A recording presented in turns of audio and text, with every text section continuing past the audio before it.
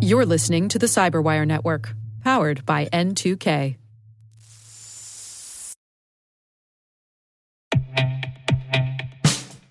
And now, a message from Cyberbit.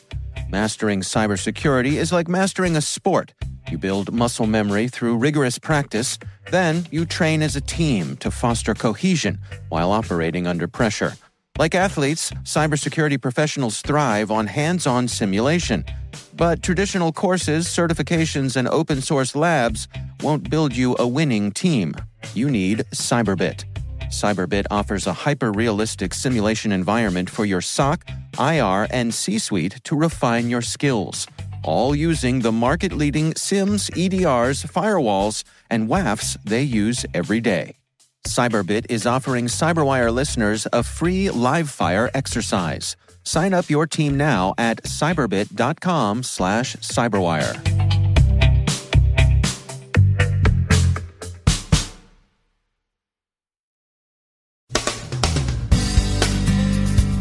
Black Hat is in the books with lessons on automation and differentiation. Cyber espionage surges in the South China Sea. U.S. concerns over the security of voting systems persist. ISIS and Al-Qaeda continue to compete for jihadi mindshare. The heist exploit is troubling, but not yet in the wild, we think. The Rio Olympics get ready to open, and banking malware is ready too. Apple announces a bug bounty. Cyber companies are said to prepare layoffs, and we think a security company is helping make Pokemon safe.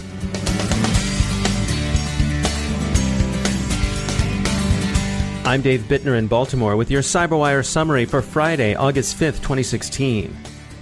Black Hat USA 2016 is in the books, and its participants are headed home or wherever else Black Hat symposiasts go when the show's over and it's time to move on.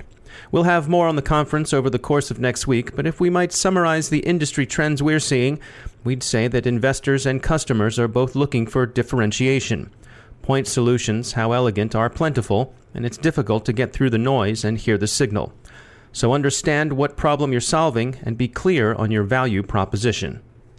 Those customers and investors are also looking for approaches to security that address the notorious shortages in skilled cyber professional labor. Not only do they want solutions that can automate security functions now performed by scarce human operators, but they also want solutions that easily integrate into the enterprise. Hard-to-deploy products that require a lot of maintenance and attention are non-starters. This is no doubt obvious, but the number of young companies offering the high maintenance and the difficult to deploy suggests that it's worth repeating. TechCrunch is running a nice summary of 4 concepts that tended to dominate talks in Las Vegas. The first is behavioral baselining. This is regarded as essential for anomaly detection, and anomaly detection in its turn is seen as the alternative to the notoriously limited signature-based detection schemes long familiar in the industry. The next is active response, that is faster, more highly automated response to incidents. This is not to be confused with hacking back, a concept finding less favor nowadays, especially since the lawyers have gotten wind of it. Next is security analytics, especially when performed in the service of vulnerability recognition and management. And finally, public key cryptography, which of course you're familiar with, and this conference was nothing if not crypto-friendly. A lot of companies were talking these up. Again, they do well to consider how they might differentiate their offerings from competitors with similar elevator pitches. Over at DEF CON, DARPA ran its Capture the Flag competition for artificially intelligent systems yesterday. The winners will be announced later today, and then the machines will go on to compete against the naturally intelligent humans in a second round of Capture the Flag. DARPA doesn't expect the machines to win this time, but it thinks it's demonstrated the future of security. Turning to news of international cyber conflict, F-Secure continues to track the Nanhai Shu Trojan, implicated in collecting against China's opponents in the ongoing dispute over rights to the South China Sea. Nanhai Shu appears to be an espionage tool, probably operated by Chinese services. Recorded Future has added to the accumulation of circumstantial evidence pointing to Cozy Bear and Fancy Bear as the actors behind the Democratic National Committee hack and other related operations against political campaign networks. Cozy Bear and Fancy Bear are closely tied, respectively, to Russia's FSB and GRU. There's much dudgeon in the U.S. over foreign attempts to influence November's elections, and the Secretary of Homeland Security says his department is looking into ways of improving voter security. Critics say that this involves some disingenuous reading of U.S. intelligence operations, with NSA watcher James Bamford charging in a Reuters op-ed that the U.S. is, quote, the only country ever to launch an actual cyber war, end quote, a contention that would probably be disputed in Estonia, Georgia, and Ukraine, to name 3 places that have received the ministrations of a large neighbor over the past 10 years. The cyber act of war Bamford is referring to is, of course, the deployment of Stuxnet against the Iranian uranium separation centrifuges. ISIS is working hard to assert itself over Boko Haram's leadership in Nigeria, not altogether to the liking of local jihadi opinion. Boko Haram has been, in the ISIS view of things, too bloodthirsty in its attacks on moderate Muslims and their mosques. The drive to control Boko Haram is part of ISIS's recent determination to woo co-religionists it had hitherto been willing to attack. ISIS competitors in al-Qaeda and various Taliban factions are similarly engaged in recruitment and inspiration campaigns online. Researchers described an exploit they're calling Heist, which stands for HTTP encrypted information can be stolen through TCP windows. An attack wouldn't require a man-in-the-middle position to execute, the researchers say. Heist has been demonstrated as a proof of concept, but not yet, insofar as is known, encountered in the wild. We heard from Justin Jett, Director of Compliance and Auditing at Plixer, who told the CyberWire that although we don't yet know whether Heist will develop into a significant threat, quote, users should be ever vigilant. One way to protect yourself against threats like Heist, he said, is to use ad-blocking software like the EFF's Privacy Badger. This would prevent the scripts from running on an infected site, thus preventing the attacker from being able to determine details from TCP response sizes, end quote. We'll be watching more for news of Heist-like exploits. The Olympics open in Rio tonight amid heightened physical and cyber security. A banking Trojan, Panda Banker, has been observed spiking in host country, Brazil.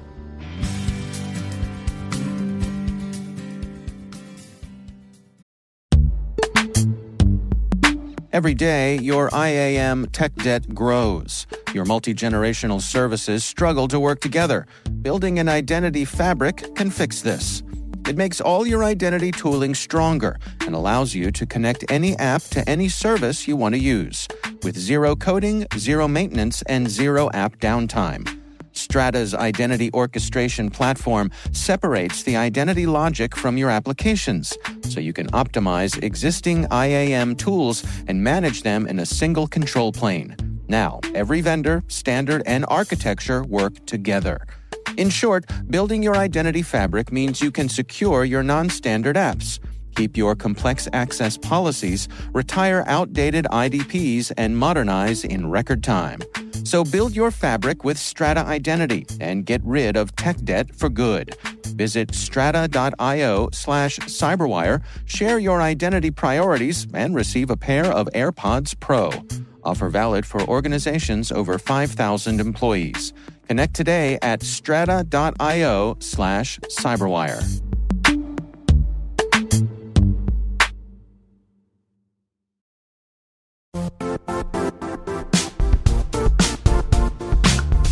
The IT world used to be simpler.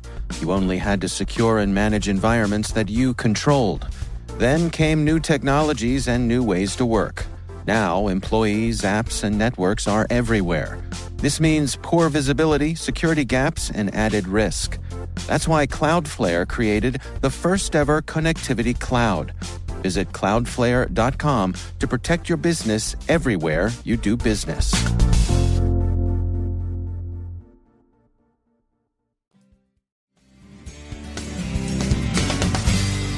And joining me once again is Malek Ben Salem. She's the R&D manager for security at Accenture Technology Labs. Malek, I know an area of research for you is the security implications when it comes to software-defined networking. Right. So software-defined networking is an approach to design, build, and manage networks that separates the network control from the forwarding plane of the network, which enables basically more network control, enables the network to be more programmable, and the underlying infrastructure to be abstracted for appliances and network services. It enables more innovation, so that's why some companies are adopting this approach. But it also has its own security implications. One of them is that by virtualizing the network, security admins or network admins no longer have visibility into the underlying infrastructure and into what's happening exactly in the network. And that creates basically new security challenges for them. Explain to me what you mean by that. Why would having the network be software based take away that visibility? So basically, they're adding a new layer on top of the infrastructure layer, which is this control layer that they interact with, which abstracts everything underneath. So they lose that visibility. They only see what's happening at the control layer without having the visibility of what's going on the physical layer. That's one challenge. The other challenge is by creating this separation, everything basically becomes centralized into one point through the software-defined network controller, and that in and of itself creates new threat models for the company, because the SDN controller becomes a single point of failure for the network. But there are also even security advantages, such as, for example, the ability to direct malicious traffic to a honeynet, creating honeynets quickly and directing any malicious traffic towards those honeynets to collect more information about the adversary. All right, Malek Ben Salem, thanks for joining us.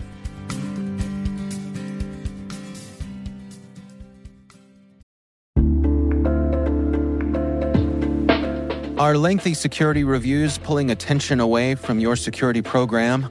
With the largest network of trust centers, Vanta can help you streamline security reviews to win customer trust, save time, and close deals fast. Proactively demonstrate security by showcasing key resources like your SOC 2 or ISO 27001 and provide real-time evidence for passing controls. And when a security questionnaire is required, Vanta takes the first pass for you.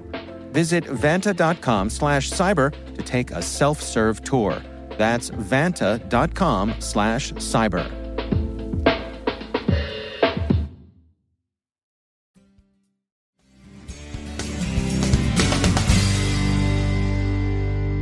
In some industry news that broke at the end of this week, Apple announced its intention to join a growing industry trend and start a bug bounty program. Only invited bug hunters will participate at first, a few dozen, says Cupertino. But the company's head of security engineering and architecture told people at Black Hat that they're not setting up an exclusive club. Other researchers may submit flaws they discover and so be considered for admission to the program. Bounties will range from $25,000 to $200,000, and Apple says it's willing to double the bounties paid to hunters who donate the proceeds to charity. One of the technologies Apple is known for is Siri, the automated assistant on the iPhone that responds to your voice. Android has Cortana, and Amazon sells their Echo with Alexa. We spoke with Galina Detskovsky, CEO of VaporStream, about voice-activated devices and privacy concerns. If you look at the younger population today, let's say the kids, the teens, even the 20-somethings, they're typing a lot less, and they're talking to their devices. They're speaking to the device, and they want the answers or the finds read to them as opposed to reading them. So there's a lot more human-like interaction with the devices. In addition to that, we're seeing quite a number of devices that are specifically voice-activated that might not even have a keyboard input at all. So, for example, Alexa. If you look at Alexa from Amazon, you talk to Alexa. You get answers from Alexa. You could play games with Alexa. There is no other way to interact with it. I think there's several assurances that we have to have from the manufacturers. So one is the device going to be listening even when I don't want it to be listening? Can the device be hacked to listen to me, right, and respond or report in kind? Can somebody hack the storage of information? So is the information that I'm speaking and I am receiving, is that stored somewhere? Is that identifiable to me? Can that be hacked? How is that used? How is it given to third parties? Can that be used for espionage if I have this particular device in my office, right? And maybe in the boardroom. What if I wear a device that I'm speaking to? Maybe it's not a device that sits on my desktop, but it's a wearable that's voice activated. Can somebody hack that? What kind of information is produced? So I think those are issues that, first of all, one should be concerned about. And secondly, I think the manufacturers need to make people comfortable with. These types of devices are easy to use and fun to use, and there's a natural tension between that and security. There's always that trade-off of convenience versus security and privacy, and generally they happen to be at odds, right? So in some ways, you don't want to overprotect the device because you really want it to learn your voice signature and the way you speak and kind of use it like the fingerprint, right?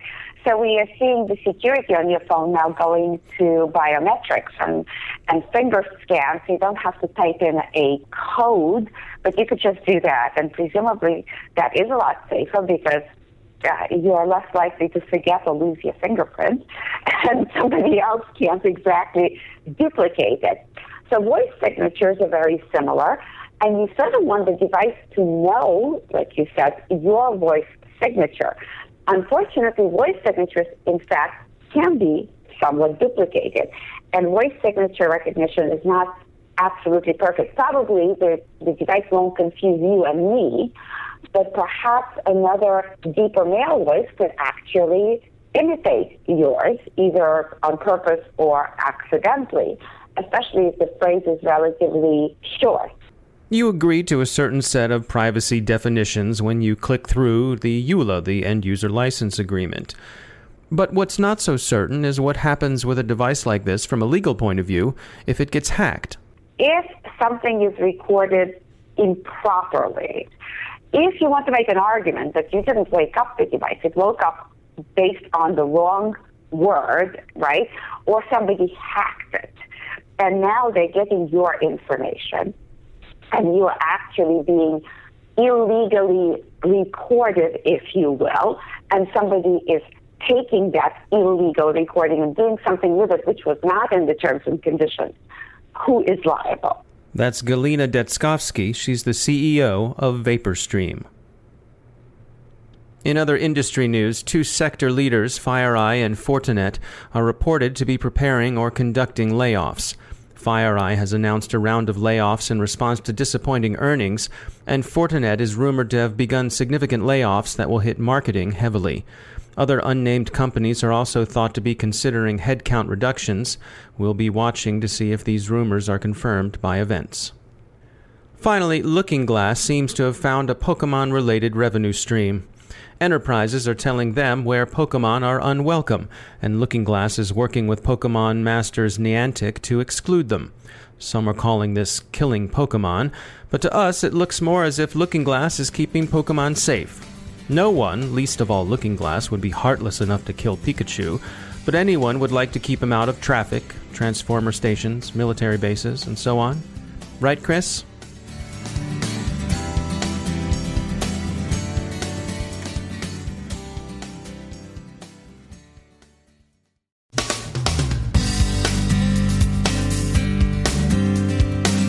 And that's the Cyberwire. We are proudly produced in Maryland by our talented team of editors and producers. I'm Dave Bittner.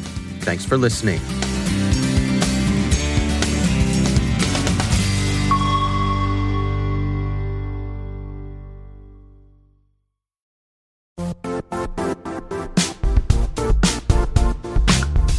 And now, a word from our sponsor, Zscaler. the leader in cloud security.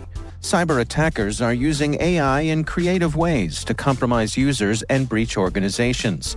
In a security landscape where you must fight AI with AI, the best AI protection comes from having the best data.